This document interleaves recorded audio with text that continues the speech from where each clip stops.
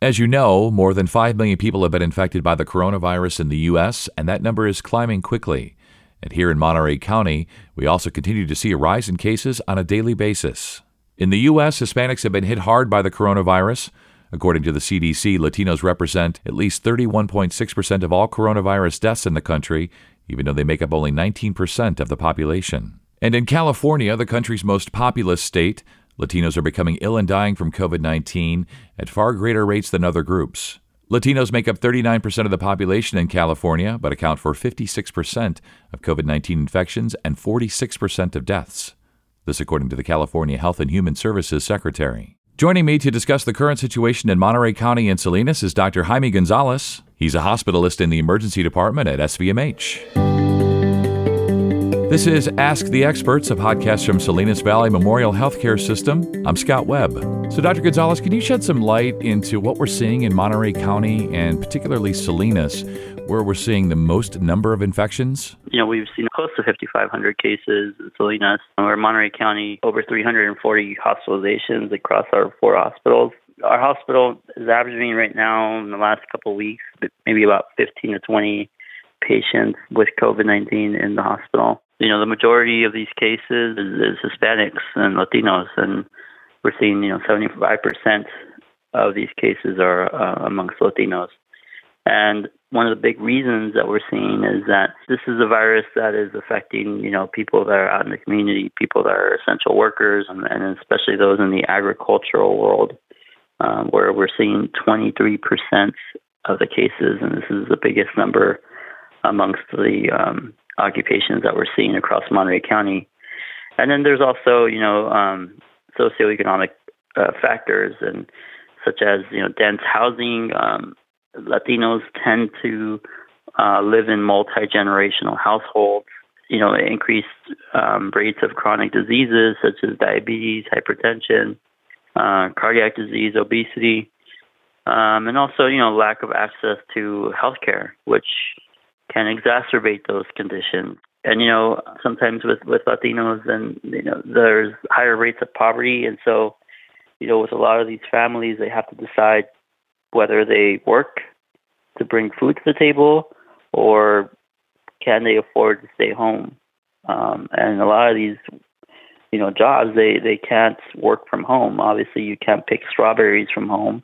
You can't work in the food service industry from home. And so, a lot of that is what we're seeing amongst the patients that are being hospitalized in the hospital.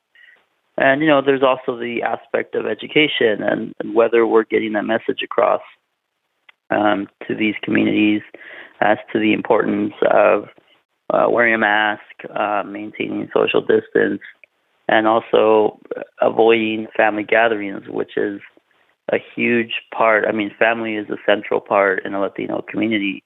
And so asking Latino families to refrain from visiting their relatives for several months is a daunting task. And so, all of those, I think, are contributing to the numbers that we're seeing in Monterey County as well as, the rest of the country. Also, the other things that we're looking at are the age groups. And so what's interesting is that we're seeing the largest group of prevalence in COVID-19 is the age between 25 to 34, where we're seeing 24% of the cases. And so it's the most of any other age group. And again, it's always we ask the why. And so for some of these factors, it is, younger people, they tend to be the working class group, especially in Monterey County, where you have the younger people working in the fields, working in the agricultural industry. And, and then there's the psychological aspect where younger people, this age group, tend to feel like they're invincible. And so, they're young, they don't think they're going to get it, or if they do get it, they think they're going to survive because the message that's being put across is that, it's affecting older people, or it's affecting older people. And so that's what they're hearing. And so there might be a sense of invincibility. And, so the other factor is, when Monterey County started opening up, a lot of these people went out into the bars, they're going out to restaurants. And so, because their social, to their young group. What I've seen, with some of the patients that I've admitted, the older folks, and even just people with non-COVID, is that the older folks, they're taking this a little bit more seriously, and they're staying home and being more cautious about things. But unfortunately, as we touched on earlier, they tend to live, especially with the Latino community, they live in multi-generational households, and so you have the abuelitos, the grandparents, the parents, the kids living under the same house.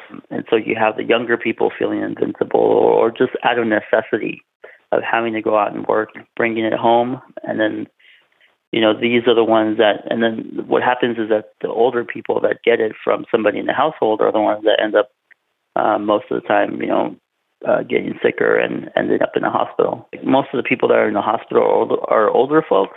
The majority are from people who live with somebody who works in the agricultural field, or they themselves are working in the agricultural field. Just trying to process all this, and thank you for breaking all that down. And it does seem like an impossible situation and impossible decisions for people. As you say, do they go to work and basically risk their health, risk their lives? And if they do, then they bring it home to their families and to, older family members in their 50s and 60s. Let's talk about children. There's this sort of prevailing sort of feeling, and I know that my kids express this to me as well, that children don't get infected with COVID-19, and if they do, they're going to be just fine. And of course, I ask my kids and I say, well, yeah, you might be fine, but what about me? What about your grandparents? So as we talk about Latinos and the multi-generational, family situations, how's that dynamic playing out with children?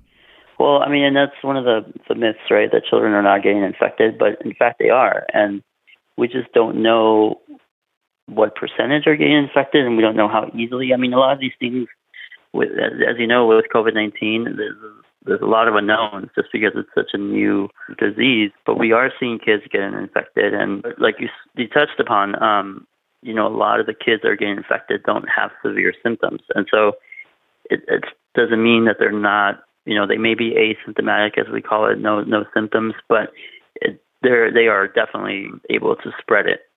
And so their carriers are spreading it, which is, why it's important right now to keep schools closed, at least for the time being, because, these, kids go out, they, maybe they get it from home, somebody who's working out in the agricultural community, they go to school, they take it to their classmates. And again, not all kids are healthy, and there are kids with asthma, which is one of the big ones where it can lead to significant complications and respiratory failure in people that get COVID-19.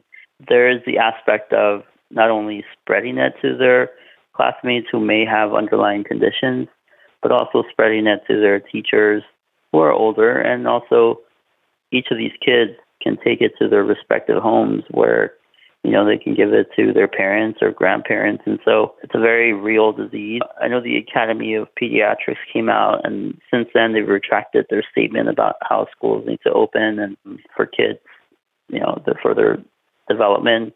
But this is a unique disease, and I think the more we're learning about it, the more we can learn ways of how to mitigate the risk. I think for now we need to just shut things down until we get a better hold of this, especially, in this country where we're seeing increasingly high numbers of transmission right now. I wanted to zoom in a little bit here and talk about specifically your work and where you're seeing patients, the type of treatment that you're providing, intubation and otherwise, and, just the dynamics of it all. That these people are coming in, and hopefully they're coming in soon enough. But of course, as we know, many of them are not, and you've discussed some of the reasons why, they're not coming in. Maybe it's just simple lack of health insurance or stigma or whatever it might be, right? So let's talk about the work that you're doing, the patients that you're seeing, and how you're navigating all of this and trying to help them. My job as a hospitalist, and so what we do is take care of patients that get admitted to the hospital. They're inpatient, that we call it. In our hospital, we have COVID units, and we have COVID-10 for the emergency room. But once we make the decision that, this person requires oxygen or they're high risk of complications, the emergency department physicians call us. We go down, we see them, We evaluate them, and then we make a decision as to whether the patient needs to stay in the hospital. Once the patient stays in the hospital, we have COVID-designated units. And, when this all started, we had one unit, and it was most of the time empty.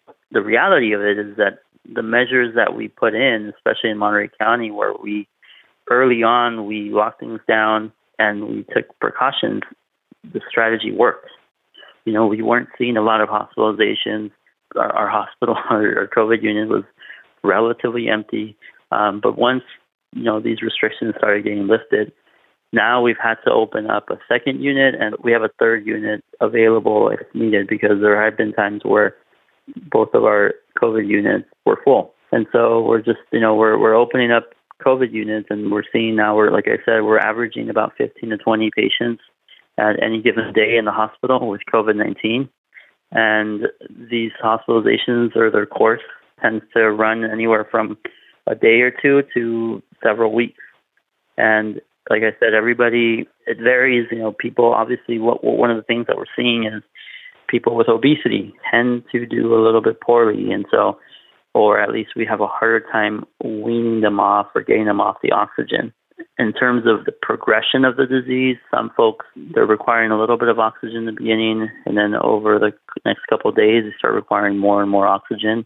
So this is a new disease, and what we were seeing in the beginning was that people were getting intubated relatively early and having a low threshold to intubate patients. But what we're starting to see now is that those patients tended to have worse outcomes once they were intubated.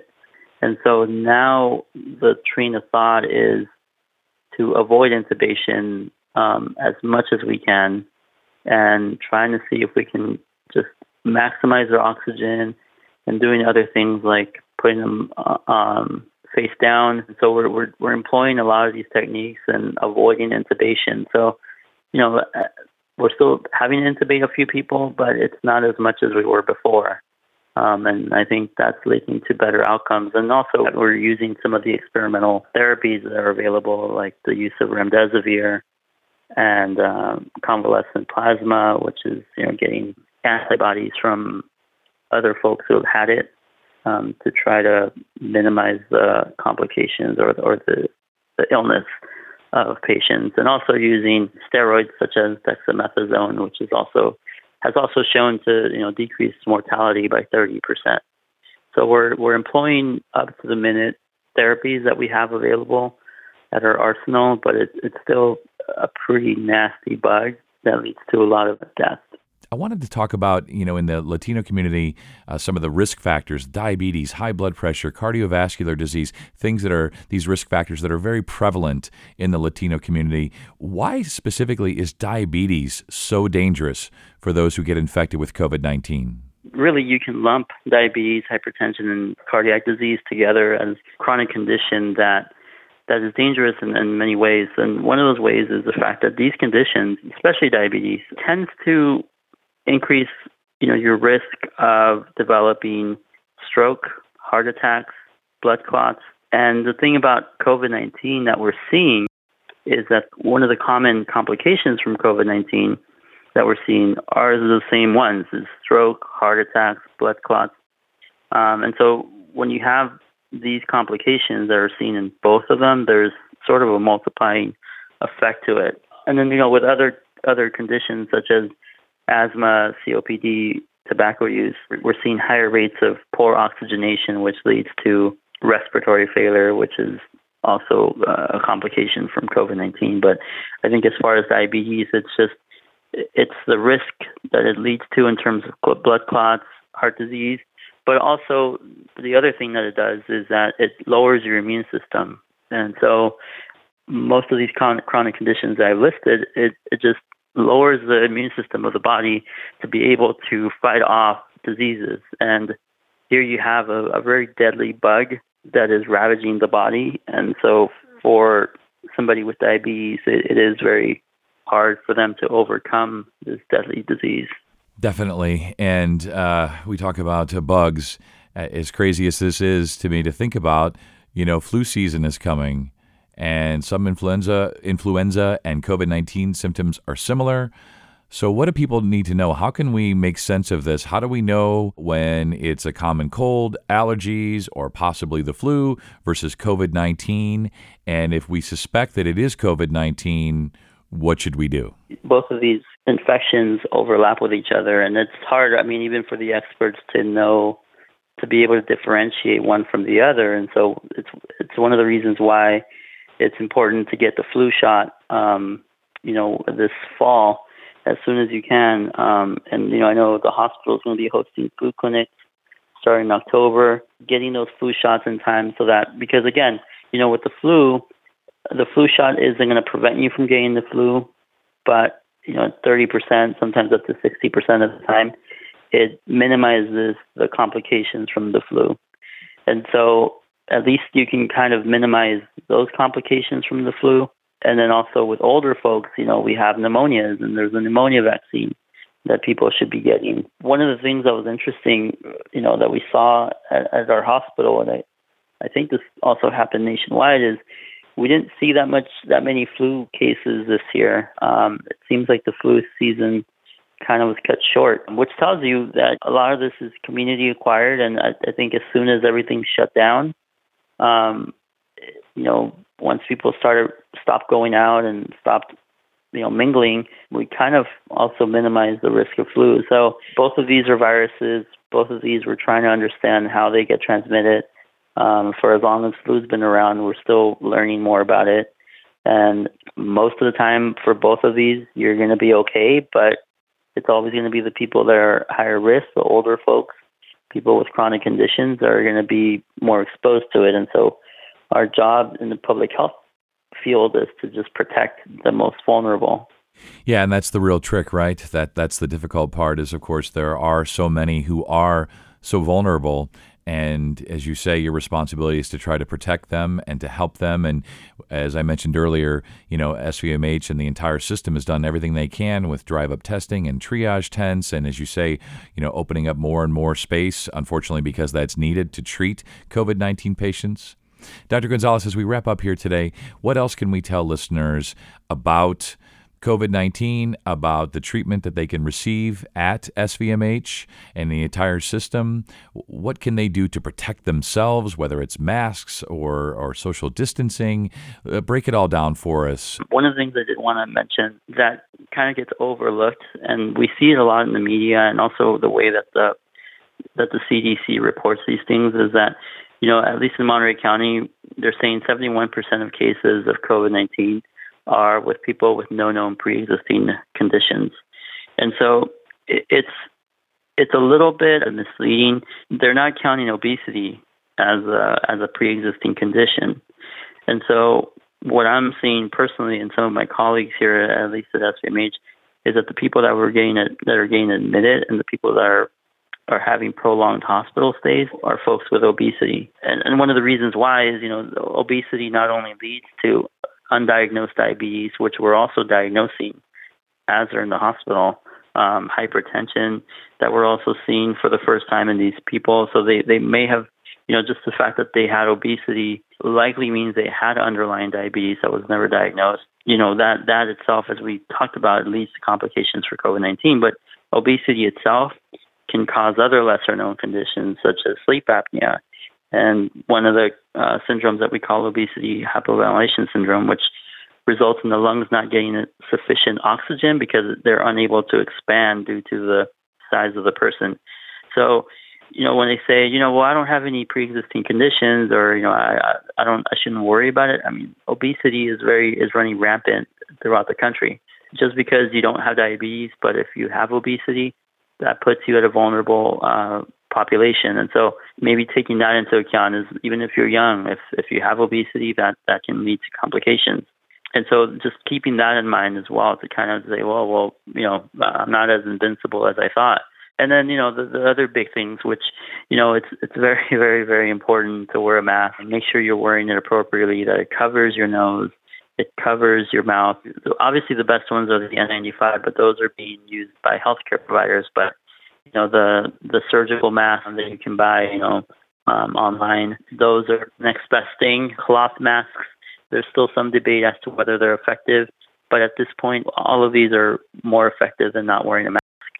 And so wearing a mask, washing your hands, using soap and water at least for 20 seconds. Try not to go out in public if you can. If you do go out in public, making sure you stay 6 feet away from others, and then wear a mask when you're out there.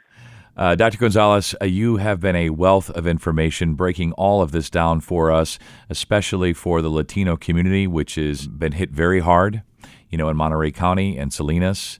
And I know that the SVMH and the entire Salinas system is doing everything they can, and we all just need to do our part and hope that we can get through this. I have a feeling I'm going to speak with you again.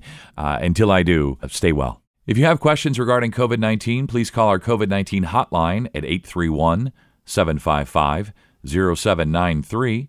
Bilingual nurses are answering calls from 7 a.m. to 11 p.m., 7 days a week. And we are constantly posting COVID-19 information in both languages on our social media platforms. Please follow us on Facebook, Twitter, Instagram, and LinkedIn for the latest.